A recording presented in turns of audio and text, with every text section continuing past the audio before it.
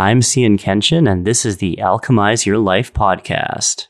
On this episode, we're going into the depths of our subconscious and getting really, really honest and vulnerable with you about our experiences with plant medicine in Peru. Oh, mama. This is part one because we had so much to tell you that it ended up being a two-part series. So buckle up, we're going deep. Hi, I'm Cian Kenshin. And I'm Stephanie J. And we're here to Alchemize your life. In this podcast, we show you how to apply the principles of spirituality, prosperity, and sexuality to create true and lasting transformations in your life and business. Join us at the Prism Institute of Quantum Alchemy as we explore the ancient, esoteric teachings of Buddhism, Tantra, Hermetics, and more.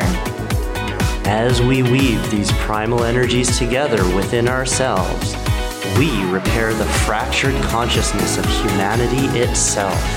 Join us in liberating the world and realizing that the gold is in you. One of the most profound things that's ever happened to me happened in Peru. Yeah, oh my gosh. Like, one of the most profound things? How about, like, all of the most profound things? Well, I mean, I've had some pretty profound things happen to me. I mean, I went to India, traveled to other galaxies and stuff, but Peru is right up there.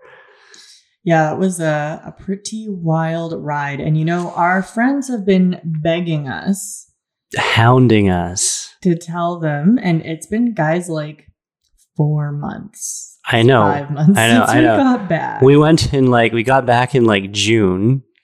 Yeah. And we tried to book some calls and it just times didn't work out. And then we went to a retreat in Costa Rica. Yeah, it's been a pretty high octane couple months, you know, if you really think about it. Like, we launched the CBA, then we moved to Oaxaca, then we moved to Costa Rica, then we went on a retreat, then we decided to ground in Costa Rica. Somewhere in there, we also ran a business and a whole bunch of other stuff. So yeah, it was. Oh yeah, and we went on a tour across Mexico too. Yeah, it's been a busy few months. Yeah, I'm happy to have it slowing down so we can be a little bit more of service. And part of that is A, creating this podcast, and B, finally telling you guys about all of the magical things that happened while we were in Peru. Oh my God. I don't even know where to start. I know. Well, that is why I asked you to make a list before we started this podcast. How about, okay. I know we don't normally do that, but like, this is going to turn into 3 hours real fast if we're not careful. Okay. So what about, like, do you remember you had this dream? I do remember that dream. How could I possibly forget? You want to start there? Yeah. How about we start there? Okay. So, in February, all the way back in February, which by the time this is making it out there is nearly a year ago, I had a dream, a premonitic dream. And I've had a few of these in my life. And it's incredible because they just feel, it's almost like, you know, a lucid dream just by nature is totally different from a regular dream. A premonitic dream is like another category. Like, it just feels different. When you wake up, you're like, oh yeah, that was a premonition. Like, you just know. And this was the instance, one of those instances. So in the dream, and I would like to bring the listener back to the state that the lifestyle that Cian and I were in at the time, which was completely and totally digital nomads, owning very little items. Just what we could carry. A little bit more than what we could reasonably carry, like, let's be honest. But still, like, as far as like two humans' full life of possessions, you know, we had 6 suitcases, 2 big ones and then 4 small ones. So really not a lot of stuff when you look at all the things that the average human owns. And we had intentions of traveling all over the world, not really being anywhere for longer than 6 months, renting Airbnbs, being on planes a lot, and just going wherever Spirit told us to do too. And at this time, I have a dream in February, and in this dream, this small little black dog with a white star on her chest, a little cartoon dog, jumps into my arms. And as she jumps into my arms, my heart just explodes with joy and gratitude and just optimism and just so many fuzzy good feelings. Like, just rippling through my body to the point where when I woke up, I had tears of joy in my eyes. And I remember exclaiming, Aurora, I found you. I've been looking everywhere for you. And there was that sense of, for any of my listeners that have hopped galaxies looking for a certain soul and then finally found them, this is what that felt like. It was beautiful. It's hard to describe it in English words. We don't really have the language for it. A meeting long foretold. Yeah, exactly. So I wake up from this dream and I roll over and I look at Cian and I say, we're getting a dog. And I'm like, what? And of course, me thinking in the realms of linear human muggle time, thinking, don't worry, it'll be like 5 years away when we settle down. Like, we're not going to have a dog while we're bouncing around the world, but I know she's coming. I'm still like, what? You're like, we're going to stop bouncing around. I thought that was our life plan. And I'm like, no, we're going to calm down eventually. And we're going to have this like black dog with a white star. She's a girl and her name's Aurora. And what did you think at that time when I told you that? You had just woken up. What was going through your head? No, we're not. It's pretty much like, hey, I'm allergic to dogs. I know I can override that allergy with manifestation work and stuff, but I want to spend my energy elsewhere. Thank you very much. Plus, all of the travel that we do, how the fuck can we fit a dog into that lifestyle? It doesn't make any sense at all. And why would you even say that? And isn't it amazing how sometimes the things that spirit wants us to do or that are destined for us make no fucking sense? What do you mean sometimes? Pretty much always. That's basically how you know it's source and not ego. If it makes sense, it's probably ego. If it doesn't make sense, it's probably source. We have lots of examples of that. In fact, we're living one right now. You're saying it's rare that ego and source agree with each other. In the beginning, absolutely. Yeah. They get to align later on. But even then, oftentimes the things that source is telling you to do are for your highest growth path. And ego is all about keeping you safe and comfortable. And as a result, often not growing. So yeah, they're often at odds. Sounds fair. So back to Aurora, this black puppy in this dream. So that's in February. And, I kind of poke fun at Cian for 2020. 2021. Yeah, 2021. Yeah, February 2021. Yeah, February 2021. And we're recording this at the end of November 2021. And so then we have a wonderful friend of ours named Martina, who had attended some sessions with ayahuasca with Mama Aya. With the shamans down in Peru. With the shamans down in Peru at this wonderful place called Anishinaabe, which we have nothing but amazing things to tell you guys about. And if ever you want to know, the experience of Anishinaabe, why we recommend them, anything like that. If you want to get in touch with them, we can introduce you. Yeah. Super. You'll get a lot of the download today of what our experience was like. So if after that you're curious, let us know and we can connect you. But anyway, she had just gotten back from spending 6 weeks there and she was telling us all of her stories. And by the way, when you're there for a week, you have 4 ceremonies. So you can do the math. She had a pretty profound transformation. And, when she was staying with us, she was saying, everything was really, really amazing. It was an amazing experience, except for there was this one night, it was my last night, and all of the puppies were crying, and it made it really challenging. And of course, instantly my ears perk up because we're going there. Puppies? In 2 months. Yeah. And I'm doing the math, and I'm like, if there's puppies there, 2 months, that might be good taking home time. And so I was like, what do you mean puppies? And so she explains that there had been a litter of puppies born right when she got there, which would have been at the beginning of February, which was, plus or minus a day of when I had that dream. And so I'm thinking, okay, this timing's very interesting to me. And so I ask her, what are the puppies like? And she says, well, there's a litter of 9 and they're all various colors, but there's one black puppy. And that's the one that's always crying because she doesn't fit in with the rest of the crew. Oh, that sounds familiar. And I'm thinking, well, that's like, what are the chances of that? And of course she was too young, so we didn't know if she was a girl or a boy or whatever. But you can imagine my brain going, okay, we just had this premonitic dream and it makes no sense to have a dog right now, but now we're about to go spend time with these shamans. Yeah, I remember that. I remember you telling me, and my ego is like, she's lying, she's making it up, like, don't listen to her. And I'm like, come on, man, you know how this game goes. And yeah, like, so fast forwarding a little bit, we found out that the puppy had a star on her chest, and her name was something black. I think Negro. Negro, yeah. Yeah, because they named them based on their colors. Obviously, we renamed her when we got there. But if you want to think about like the level of trust that we've gained with Source, we went out and bought a dog carrier, a bunch of puppy stuff. We had our staff.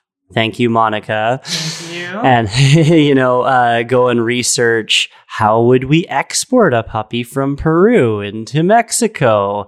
Like weeks and weeks of work to basically just trust that when we got there, it would be the right puppy. It would have the right energy, and that like these people who are really not known to us would actually give her to us or sell her to us or whatever. Right. So this is the kind of trust that is available to you with spirit, and you have to kind of build your way up to it. Yeah. And what I think is so interesting is it's not just trust, but it's also trust with non-attachment, right? Like we had to go in being the crazy people who were going in without a dog and carrying a dog crate with us. Yeah. Potentially coming home with a dog and potentially not. And also having to be totally okay if it wasn't her, or if the community said no, because we're not going to steal the dog. Obviously, that's not ethical or in alignment. Or we might not even be able to get her out of the country, right? Like there's like you have to go to vet and you have to like vet their health and all this sort of stuff, right? So there's all this trust that is not just going into the situation of like, I'm going to do all of my aligned action steps. Yeah. I'm going to do all of the aligned action, which was, doing our due diligence with like getting the paperwork, knowing what the process was going to be, knowing what we were getting ourselves into, bringing the crate with us, bringing some toys with us that we knew would be suitable, preparing how to fly with the puppy, like doing all of those aligned action steps before we even headed down. But then once we got there, fully releasing the attachment. Yeah, and not needing any sort of proof or confirmation that this was even possible. Simply taking the actions, moving towards the objective without being anxious about it happening or not happening. Yeah, and I mean, we're all human. Like, I'll be honest, there was definitely stories in my head of like, I'm being a fucking crazy person right now. Like how could you not? Like, I had those stories too, but they were about you, not me. Oh, of course, and they would be, right? Like, oh, hey, you had a dream about a black dog, and now you think you're just gonna like rob this community of one of their puppies? Like, who the fuck do you think you are? Like, that's what was playing in my head, and like, yeah, it was edgy, but that's how you know you're growing. Oh, and that's how you build trust with spirit, right? Like as you begin to trust spirit, spirit begins to trust you with more information, right? With more premonitions, with more directions, with more everything. And eventually you get into this flow state where you don't have to really think about what you are going to do or how to do it. You just follow the directions. And the beautiful thing too is that your ego gets a little bit more on board too, because my ego is very happy to have Aurora and loves her a lot. So there's evidence of like, listen, I know this was scary as fuck, and I know that you felt like a crazy person, but look, we persevered, and now look at the reward we got. So maybe next time spirit tells us to do something a little bit insane, a little crazier, even a little crazier, then maybe we'll be willing to listen. Like moving to Costa Rica. I mean, is that any crazier than moving to Mexico?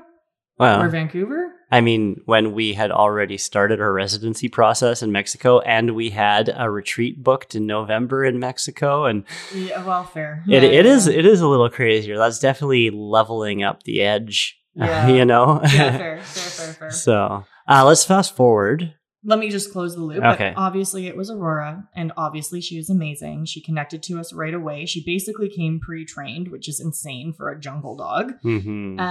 And she did have some health issues that we actually healed with energy. Hmm. So that we were even able to take her. So she had botfly infestations and parasites, and like she was basically on the verge of dying, and we healed her with energy. And as a result of that, the shamans actually gifted her to us. Which was so they beautiful. saw the connection we had, and they saw the work that we were doing. Yeah. And like, if you're interested in that work, like on the podcast here, there's a meditation called Feeding Your Demons. We talk a lot about how it works energetically on yourself and then on others. And it's a very powerful practice that can transform beings' lives. And has. So, and also if you're a little curious about, we're not going to go into detail in this podcast about the exact steps that we took and how we healed her. But if that's something that's of interest to you guys, let us know on Instagram at Stephanie J at Zen Mind Hacker. And yeah, we're more than happy to record a podcast on that as well. But anyways, So yeah, so we came back from Peru with a puppy, and so I was going to say, like, we fly into Lima in Peru, right? So that's the closest like major city with an international airport. Then there's a second flight into Polcapa. And then how did we actually get to the farm? Yeah, so it's not really, it's like a community. I wouldn't really call it Farm a farm. community. It's all the same out there. Yeah, so it's fair. It's a 3-hour drive away in a tuk-tuk. Oh my God. Which was fucking cool. Yeah. That was such a neat experience. Yeah. Like, tuk-tuks rule the roads in Peru. I've never seen anything like it. I mean, maybe that's a big thing in like Thailand and Bali, but I've never been to those places. So yeah, like the last hour was on these like dirt roads that like had massive like tire treads in the mud. yeah, like potholes almost the size of your car. Yeah, like you could lose a leg in these things because they have these big trucks going up and down these basically dirt roads. So they're not gravel, they're not cement, they're literally dirt. And it rains a lot out there. And when you have these big, heavy trucks carrying construction stuff going back and forth, they just destroy the road. Yeah. So these tuk-tuks are like so agile. They're like zipping around the road, moving up and down. Like they're like these little half motorcycles attached to a cart, basically. Yeah. Yeah. So we're sitting in the back of this freaking cart on like a motorcycle driving around. It's really cool. Yeah, it was a very, very neat experience. One we were not expecting, but definitely a very cool cultural experiences. Like I said, culturally, that's how, most people get around on tuk-tuks. They're everywhere in Polcapa and Lima. So it was really, really neat that we had that experience. Yeah. So just setting the stage as we get into the community, we see all of these, they're like little huts. They call them tambos. The tambos are the ones that you sleep in, and the Malacca is this massive, massive hut, which is like this is where you do all the ceremonies and that sort of stuff. Also where we get massages. Yeah. Weekly massages. Daily massages. Yeah. So, and in between all of the tambos and the Malaccas are like these elevated walkways, which is really interesting. And apparently the reason for that is because during the rainy season or the wet season, the river floods and it covers the whole ground. Which was really cool. We actually had the luxury of seeing a bit of an example of that. We had one day where it ended up raining pretty substantially and the river did swell. And all of a sudden the community that we're living with, they've got like boats out and like canoes and their rubber boots. And it's like, you can tell that this is just like, it's normal. Like snow for Canadians, right? They're just like, oh, the snow's out today. Okay, cool. For them, it was just like, oh, the river's up today. But for us, we were like, oh my God, this river has like quadrupled in size in like 12 hours. It was pretty neat. And we're like, oh, that's why all the buildings are on stilts. Yeah. Got it. Yeah, we weren't really sure before, but we were kind of like, oh, this is good because we can walk barefoot without all of these crazy ants eating our feet alive. Like walking barefoot on that jungle floor is a little risky. I mean, it's not just the ants. Like, you're in the jungle. There's snakes. There's like, spiders, lots cockroaches. Cockroaches aren't really going to hurt you, but they'll just eat the rubber off of your water bottle. Yeah, and your toilet paper and all that kind of stuff. So, And your journal. yeah, let's just be really clear here, you guys. Like, you're going into the birthplace of Mama Aya. Like, we went into the heart of Mama Aya. This was not an experience where we were like looking for 5-star luxury. This is an experience where we were looking for authenticity. We wanted to be completely off grid. We wanted to be as immersed in the jungle as possible. And that is 100% the experience we got. We were so close. Like, it was like you could feel the heartbeat of Mama Aya in the ground. Yeah, you want to talk about being close to nature. Mm-hmm. Like, yeah, you're in these wooden tambos with screens and stuff, but that does not stop the jungle from coming in. It doesn't. And we actually had a really interesting experience around this. Because Yeah. the jungle was in our tambo. The jungle was in our tambo. And so, like, this is just kind of high level before we get into the actual ceremonies and the emotional material and content that we worked through. But for the first week, there was no Mama Aya. There was simply working with Morosa. Which, not so simple, because Morosa was really powerful. Really for us as powerful, well. very like visionary, very heart opening. Yeah. The two of us connected very, very strongly. Like, we rekindled that really strong heart connection. Mhm. I remember just loving that, feeling that openness again. Mhm. Anyways, so there was no Aya for like the first week, and we're kind of like, you know, just working with Morosa and reading and working out and doing all the things that you're supposed to do. Yoga. We're juicing. Like, all they really feed you is juice and sometimes potatoes. Oh, that's not true. We had a lentil stew. There's lentil stew, Yeah, yeah, you're on and fruit. Yeah, you Yeah. have lots of fruit. You're on Yeah. a formal dieta so that your Yeah. system and channels are as clear as possible. So it's basically like raw fruits, raw vegetables. There was a couple stews they gave us, and then juices. It's like the cleanest I've ever eaten in my entire life. It was amazing. My body felt so good. So anyways, like, everyone's complaining about all the bug bites they're getting, Especially like, on their butt. on their butts. Yeah, like, everyone's showing their butts off, like, oh, look at all these welts and bites and stuff. And they looked pretty bad. Like, there was Yeah, not a and small there was amount of bites. like, it was a thing, right? Like, the bugs are crawling all over you when you sleep. Like, I remember like several cockroaches crawling over my face and then just kind of moving them off, Mhm. right? And while sleeping, which is kind of weird. Mhm. And yeah, everyone's complaining about these bug bites, and I remember looking at Steph and going, "I don't have any bug bites. Do you?" No. Oh, well, Weird. that is weird, Yeah. isn't it? Little. Maybe our tambo is more secure or something. Like, who knows? Like, maybe they just have holes in their screens or like whatever. Like, we just kind of like went, okay, well, whatever. Mhm. And then we worked with Mama Aya. I think it was like 2 days in a row. Yeah. For the first, it was a Thursday, Friday, Mhm. and it wiped She us. floored us. Like, energetically, we were both Wow. floored. Especially that second day. It was just like Saturday morning, we just missed breakfast. We just like slept and slept and slept. It just fucking drained us. Yeah. Yeah. It's like, when you're getting cellular upgrades, and we'll go into the emotional content in a minute, but even just the energetic upgrades, the DNA, it's like as if you had just run a marathon. From an energetic perspective, we basically ran 2 back-to-back marathons. So, Yeah. and we weren't prepared for that yet. No. So we were just floored and basically comatose for most of Saturday and Sunday. And Monday, and Monday we started again, right? Yeah, because it's 4 days a week, right? Monday, Tuesday, and then Thursday, Friday.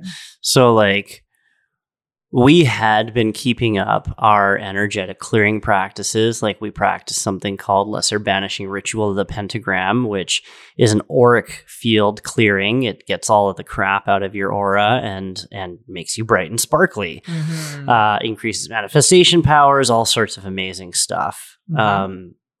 And as well as normal meditation and yoga and like ritualistic practices that we do. All of which can be found in our 21-day challenge, by the way.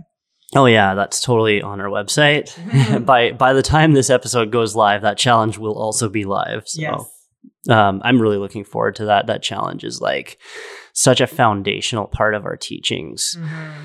And so when we were using those practices, which are in the 21-day challenge, while we were in Peru, we had no bug bites. We had no issues. Everything was hunky dory. I mean, yeah, we were in the jungle. But we hadn't made that correlation yet, though. No, like we're kind of getting there. Yeah. Okay, Don't spoil the story, babe. Jeez. Yeah. Well, I didn't until you called me out for it. So technically, your ass. I don't know about that. Yeah, 1,000%. They wouldn't have even noticed if you hadn't commented on it. Send us emails. Vote. Whose fault is it for spoiling the story? Obviously, Cian's. I don't need you to vote. I know it to be true, but if you want to do it anyways, please vote. Okay. Just so I can remind him that I'm always right. So yeah, we're floored and we stopped doing our practices. Yeah. Barely eat. Yeah, you had to drag me out of bed to get juice. I literally did drag her out of bed several times. All she wanted to do was sleep, and then when she was awake, she would just read and journal and not even talk to me. Yeah. I didn't have the capacity to like form language to other humans. I just was very in my own process. Yeah. So, and it's weird because around, I think it was either late Monday or Tuesday, we just realized like, oh, wait, I have bug bites on me. Yeah, there was a few things that happened. So we started getting bug bites, which was really interesting. But also our stuff in our tambo started getting destroyed. Remember? Everything started eating our stuff. We had toilet paper, obviously, because you have a bathroom in your tambo. So we had toilet paper that had been like clearly eaten by bugs. The rubber nozzle. Rubber on my water bottle, totally destroyed. Destroyed.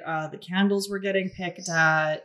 And then some of our books, the edges of our books and our journals that were left out, the paper was getting eaten. So there was a lot of weird things. And I was getting walked over a lot more as well. Right. You mentioned that. You're like, oh, I keep finding, we kept finding cockroaches like on us, physically on us. Yeah. I also remember feeling the cold a little more. Yeah, totally. Yeah.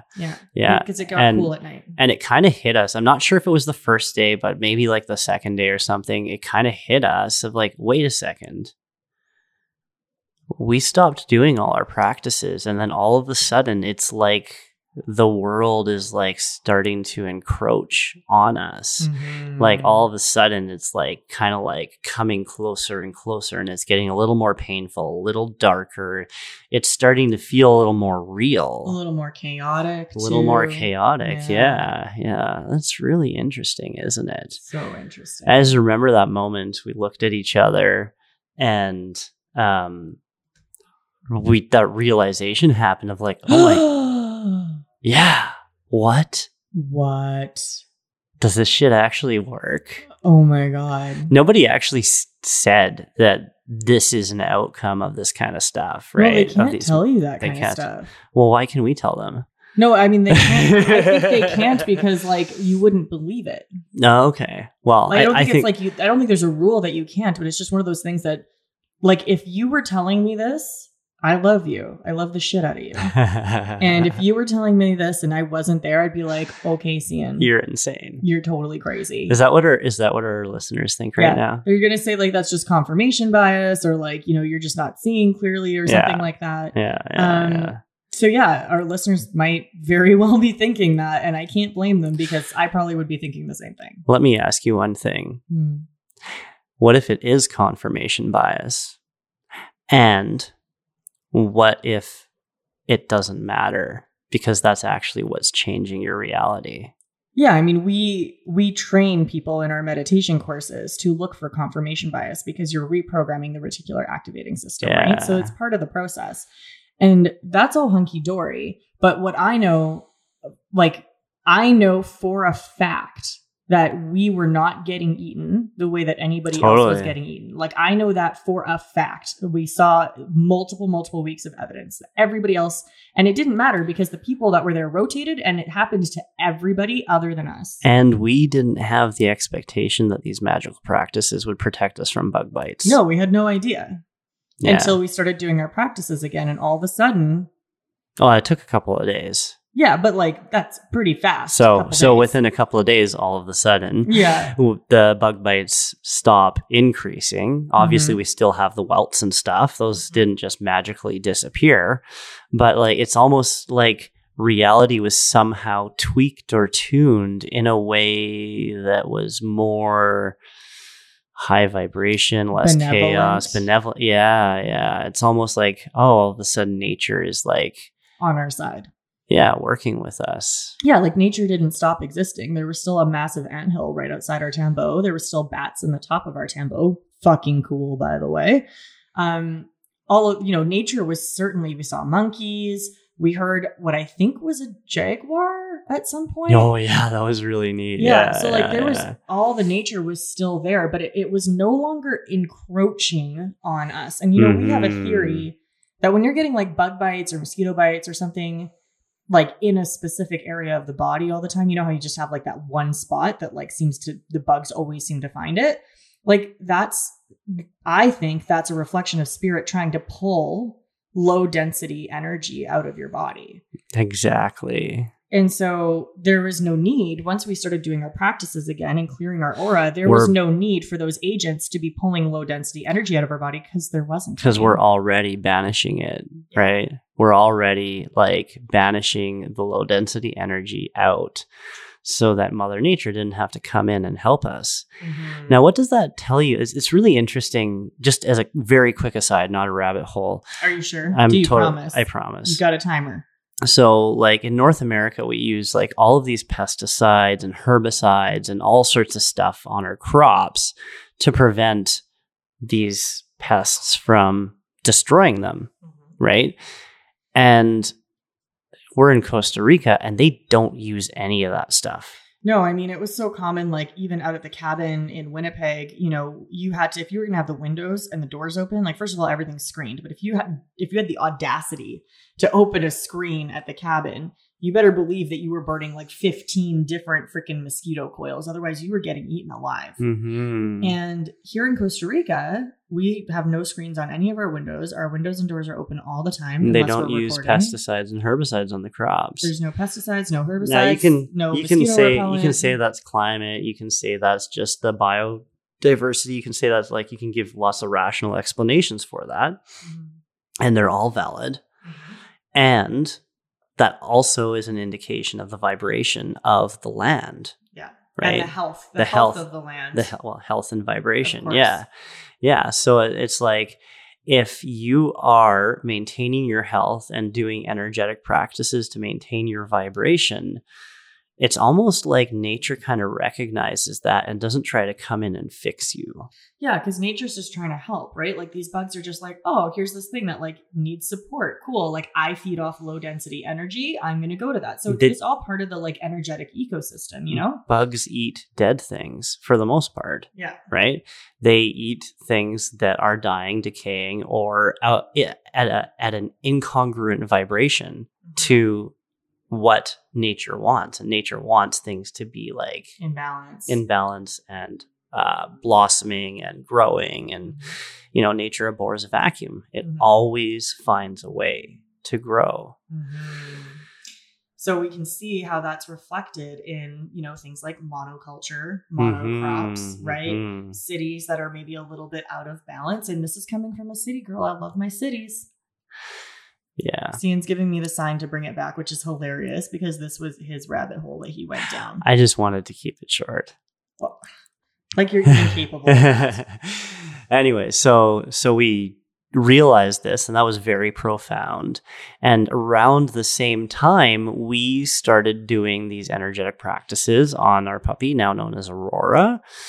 And those also started working. Like the bot flies started leaving her. She started eating again. She started like running around with energy. Yeah, her fur changed. Oh, yeah. Remember her fur She went from shinier. dull to shiny. Yeah. Yeah, so she completely changed. So we had a lot of confirmation, not just of our own, like, hey, these other people have bugs and we don't have bugs. And then we did have bugs and then we got rid of the bugs and everybody else still has bugs, which is called an ABA test in psychology. So nice. That's about as rigorous of a psychological test as you could possibly give for yourself other than without a double blind. I was going to say other than doing a double blind, right? Because obviously there's an inherent bias there. But then to also see the same effects happening on our dog. So we had like, again, extra confirmations, pretty powerful stuff. Yeah. So like, I mean, that is a win in and of itself. And we haven't even talked about the Aya yet. Totally. Well, we should do that though. Yeah. Let me begin, I guess. So we go into Mama Aya, and just a little bit of context here. I've done it like 4 times before this. I did a couple times before Stephanie, and then, well, we haven't told our meeting story where Mama Aya actually pushed us together, although it's on our YouTube channel. And happy anniversary, by the way. Oh yeah, yeah. It's been 2 years now. But so we did, that was my 3rd one, and then the 4th one was about 6 months into our relationship. And I'm just going to be honest, that one kind of ripped me open. The first 3 were really, really nice. Transcendental, flying through space, dissolution of self, disappearing in the mirror, all that stuff, like Buddha nature, like through and through, absolutely becoming the container, the space that contained everything. Even going up to like the 8th and 9th jhanas at certain points, which is a wild, wild experience. And the 3rd one was like, come back to Earth. You got some shit to deal with, boy. I literally, like, that 4th time, I saw the deepest, darkest, scariest parts of myself that had been disowned, pushed away, said they were bad, judged, hated. You know, like those old versions of Cian that did all these horrible things, and, you know, hated myself for them. It was really interesting for me to experience that, being in, like, you know, the new relationship and having seen so many wonderful things and knowing the things that you were ashamed of too, but not seeing them take up too much of your being because you'd worked so well through them. Mm-hmm. And then after this one night, I remember even when we were driving home that last night in Winnipeg, and you just, like, you were agitated, you were off, and like, this wasn't what I associated with you and sitting with Mama Aya. You were usually joyful, blissful, like. No, she ripped the wound open. Yeah. And we didn't get to resolution. No, and I remember you being like in various cycles of that energy for like a year. Well, until we went back to see her again. I don't feel that you actually resolved it until we were in Peru. So that no, was, not fully. I learned to kind of like mitigate it a little bit, but I was cycling through bliss and shame, darkness. Like, it was like a dark night for sure, right? The bliss Cian and the ego Cian were not, you know, working together anymore. They were polarized. One was hating the other was fearing the other, and like they're just like they're battling, right? The old, it was an alchemization process, just like with a caterpillar, right? The old cells and the new cells are fighting for who gets to survive. So a year of that, fuck. So needless to say, a year later, I had kind of forgotten what had happened at the last Aya experience. It just wasn't on the top of my mind. So we go in, and fucking goddamn it, she wasn't gentle with me at all, which she usually is with people. But I think like I'm at the space where I can handle not being gentle. And yeah, and I mean, this is your 4th or 5th time, and I kind of invite it.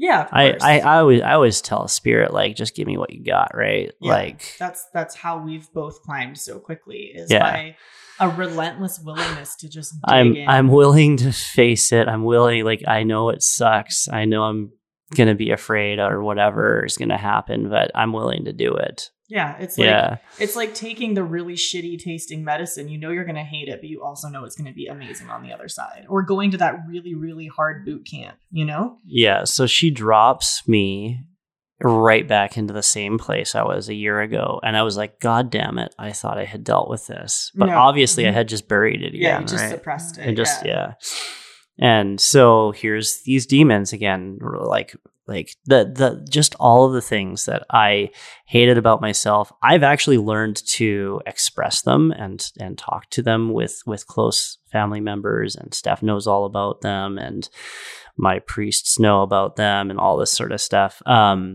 there are things that are very like, you don't have to be proud of these sort of things. You can't be, but they're part of you, and they are playing in the background all the time, but they're so deeply suppressed that you don't know it.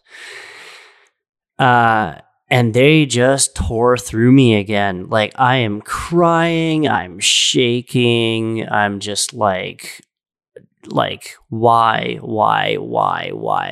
And you can't even look away. You can't, like, because they're in your third eye, they're in your mind. Yeah, it doesn't matter if your eyes are open or closed, or if you're looking left or right. Everywhere you go, there you are. Right. So they're there, they're playing, and I'm just like, oh man. So we get out of this, and I'm just like, what do I do? And the second time, I went in a little bit like more strong. I was kind of, right. I was like, I want to die, right? I'm going to go in and I'm going to die. I'm going to totally like surrender. And he was having a whole funeral for himself. And in the background, I'm like, wow, this ego's really enjoying all of these theatrics right now. Like, this is pretty entertaining, but I'm just going to let it play out. Like, sometimes I know when not to open my mouth, and this was one of those times. Yeah. Well, it was a little over the top, and I think it was just so over the top that my body and my subconscious were convinced that they were actually going to die, because we were doing a ceremony with Rape right before Aya, and my body autonomously inhaled when it was being blown into my nose. And so you guys can go ahead and Google Rape, spelled R-A-P as in Peter E, also sometimes spelled H-A-P as in Peter E. And it's a nicotine substance. It's a tobacco substance. It is not designed to be anywhere near your stomach or intestinal organs. That's actually very bad for it. And you didn't take a small dose. You were like, I'm going for it. Yeah. So that was some part of you was like, I'm going to take the largest dose I've ever taken. And oh, by the way, I'm going to inhale all of it into my lungs. Like, not up the nose where it's supposed to go, and then you blow it out directly into the lungs. This is the saboteur, right? It makes you kind of go for it so much that you sabotage it and you fall out. And so my stomach immediately felt like upset, and I puked, and I knew that had happened so that I wouldn't be able to hold the medicine that night. Yeah, because of course, if you've purging is a big part of sitting with the medicine. However, some people purge by sweating. There's a lot of different ways you can purge, but if you've already kind of agitated your stomach to the point where it's already in purge mode, it's very hard to hold the medicine in long enough for it actually to get into the bloodstream the way that it needs to. Like, I think you purged like within like 10 minutes, I think. Yeah, of the first round. Yeah. Yeah, it was within 10 minutes. It was long enough to absorb some of the medicine and to have a little bit of a light show, play with the third eye a little bit, enter the psychic space, like the shamanistic state of consciousness. Mm-hmm. I actually got to watch what was going on a lot more than just being like deep in it. Mm-hmm. So that was fun, but I knew that I would still have to face these demons at some point, and it just wasn't that night. Mm-hmm. So, the next night, which was like after the weekend, I believe, I'm like, okay, I'm ready to face them. I had talked to one of the shamans, and they had said, yeah, you don't want to fight these guys. You don't want to like totally give in to them, but you do have to surrender. Mm-hmm. Yeah, it's like you're surrendering to the lesson is the best way I could describe it.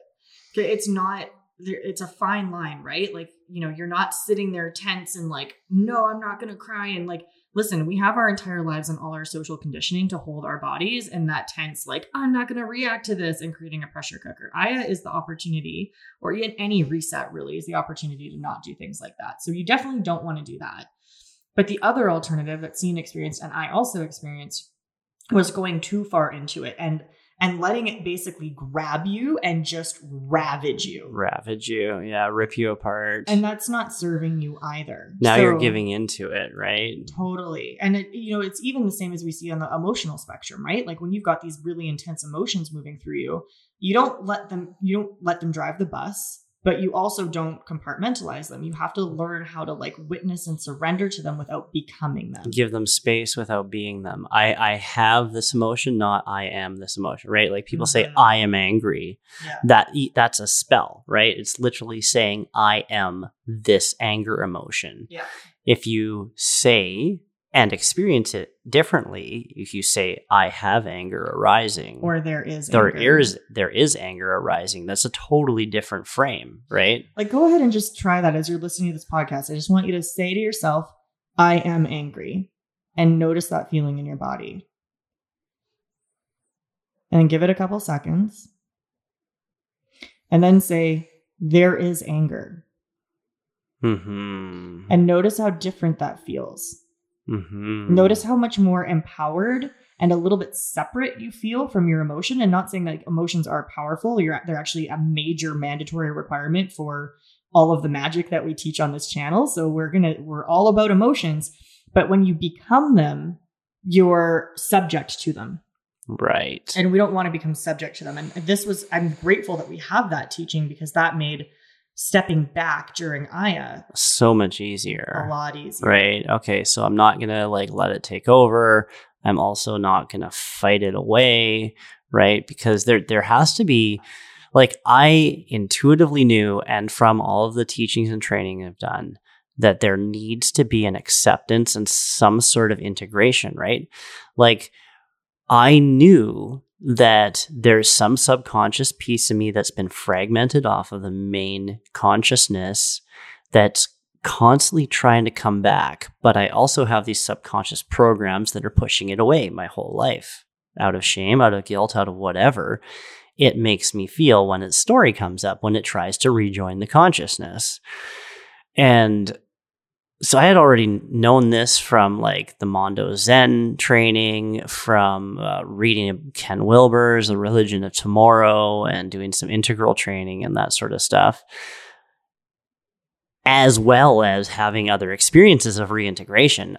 These demons were so powerful that like, okay, it's one thing to know and it's another thing to do, so it was, yeah, what great training though, right?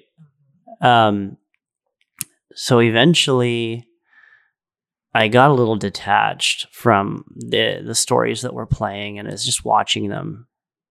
Literally all of the bad parts of, like, your whole life flashes before your eyes when you die. This kind of what it felt like, except it was all the bad stuff. Like my whole life, but not the highlight reel, like the bloopers reel, sort of. Like the lowlights reel. Yeah. The demon reel. Mm-hmm. I am an evil person. Blah, Trademark blah, blah. Demon reel. People view me as bad. I am bad. All this stuff, right? But I kind of got detached from it. And I was like, oh, is this just going to stop? What do I have to do here? Now they're not making me cry and whimper. I'm also not pushing them away, but I'm just kind of watching. And I'm like, what the fuck do I do? And then something just came, and this is probably guidance from spirit, because I was like literally asking, what do I do? Right? Ask and you shall receive sort of thing. Like I'm asking, what the fuck do I do here? Now I'm not in it. Now I see it, but like, it's still going. Yeah, I still don't understand what to do about it. Yeah. Still watching this movie. Come on, guys, help me out here. And then the impulse arose inside of me to just like look at it. And this visceral realization that there was an entity of consciousness behind all these images. Each one had like this other entity, or like each one was attached to the same entity or something, like a hydra, right? Like you can't just cut its heads off. You have to get to the core. And I saw the projections, like the demons, and I saw the thing behind them, the energetic entity. And I just saw how much it was like suffering to constantly be trying to play these images and like, I'm not getting it. What is it saying? You know, what is it trying to communicate? And I just looked at it through those eyes of like, oh, wow. You've been suffering for so long, and I've just been a fucking asshole to you. I'm so sorry. I love you, and I forgive you. And I literally felt it dissolve in that moment. And then another one came. And I was like, I love you, I forgive you. And then another one, and I love you and forgive you. And like they kept coming over and over again. And it was almost like they're all in line. Like, oh my God, he figured it out. You know? I want love. I want love. I want love. We've been waiting for 41 years for this love. Yeah. Give me. Yeah. And they kept coming and coming and coming until like all of a sudden it was just peace, silence, openness, and like this feeling of like unification. And wouldn't you know it, but like a moment after that happens, I'm kind of lying there, and all of a sudden, like I'm lying on my back, just like arms out, sprawled, like, wow. And all of a sudden my back arches up in the air. Imagine like my heels on the ground and the top of my head on the ground, and I'm like arched up. Isn't that a yoga pose? I mean, yeah, but not quite like that. Not quite that intense. Like this electric current of energy is like running through my body, and I feel like it's almost like my heart is lifting my chest up off the ground. And this energy is like blasting out of my, you know, like the Care Bears, right? Where they're like Care Bear stare, and the fucking this beam's coming out of their chest. But which Care Bear were you? I don't know, the purple one. Someone tell us what the purple Care Bear does. Maybe the blue one. I'm not sure. Purple or blue? Tell us what they do. I'm confused. You know that's a common form of resistance, right? Right. So Care Bear stare coming out of my chest, and I'm like incapable of doing anything about it. It's like, this is just happening, right? And I feel my body's like being stretched. All of the channels are just like being stretched, and like I'm like, oh my God, and then it stops, and I'm like, oh. And then again, like 5 minutes later, vibrating. And I think it was like the 30th time or something that this happened, because like the rest of the night was still going, and I like lost my mind. And all of a sudden, there's like this feeling of, I am this light that's like coming through this body, this love. And I'm trying to like push more through than the body can handle. More of me through. Like I am like trying to manifest on this world through this body. And I realized that this body is like being very stressed as I'm coming through. And yeah, then it kind of stopped. But it was really wild, like becoming that light, that energy. So yeah. It's a really, really profound experience.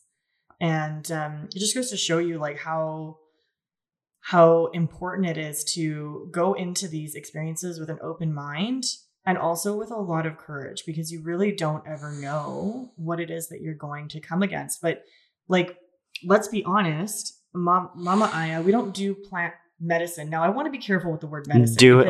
Yeah. We don't sit with medicine. I want to be clear here that we're not broken, and we don't need to be healed. However, the medicine is helping with integrating the pieces of ourselves that have been fractured. There is fractures in every human. And the medicine is an avenue in which we can start to integrate those.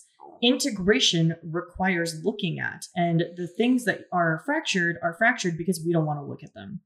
So at some point, there's going to be shadow work. In fact, that's kind of the point. Like everything before that is just honeymoon phase. Yeah. Like, It's just, it's like the free preview. It's showing you what is available to you when you finally drop these rocks. Totally. And that's literally exactly what my experience was like. So we can go into that, but I have a request. What's the request? Can we hit pause so I can go pee? Yeah, I was thinking that we would do that and maybe do a part 2. Yeah, I was actually kind of thinking that too, because guys, I know you love us, but I know we're also getting a little long here, and I don't want to truncate our experience. Yeah, I think we've got like a wealth of additional stuff to go over, so we can cap this episode, and we'll see you guys next week. We'll see you guys next week with the continuation, part 2, where I'll go through my story, my experience, all of my trauma, and then other residual lessons and experiences at Anishinaabe. Oh, that's so exciting. Yeah, I would love to know too if this message is resonating with you, if this story is resonating with you, if you're curious about sitting with any type of plant medicine, let us know on social media. What's the draw? What are you curious about? Which medicine are you pulled to? And if you've had an incredible life-altering experience, we would love to hear about that. And hey, maybe we'll even interview you on the show. So let us know. We are so grateful that you decided to hit play on today's episode. If anything in this episode has inspired you or helped you transform your life, make sure to let others know by sharing a review on Spotify or iTunes so we can keep our community growing. We absolutely adore giving away free gifts. Send us a screenshot of your review to team@theprism.org to receive a special meditation from us as a gift of gratitude. We absolutely cannot wait to connect with you in the next episode. Between now and then, don't forget to visit our website at theprism.org, and remember, the gold is always in you.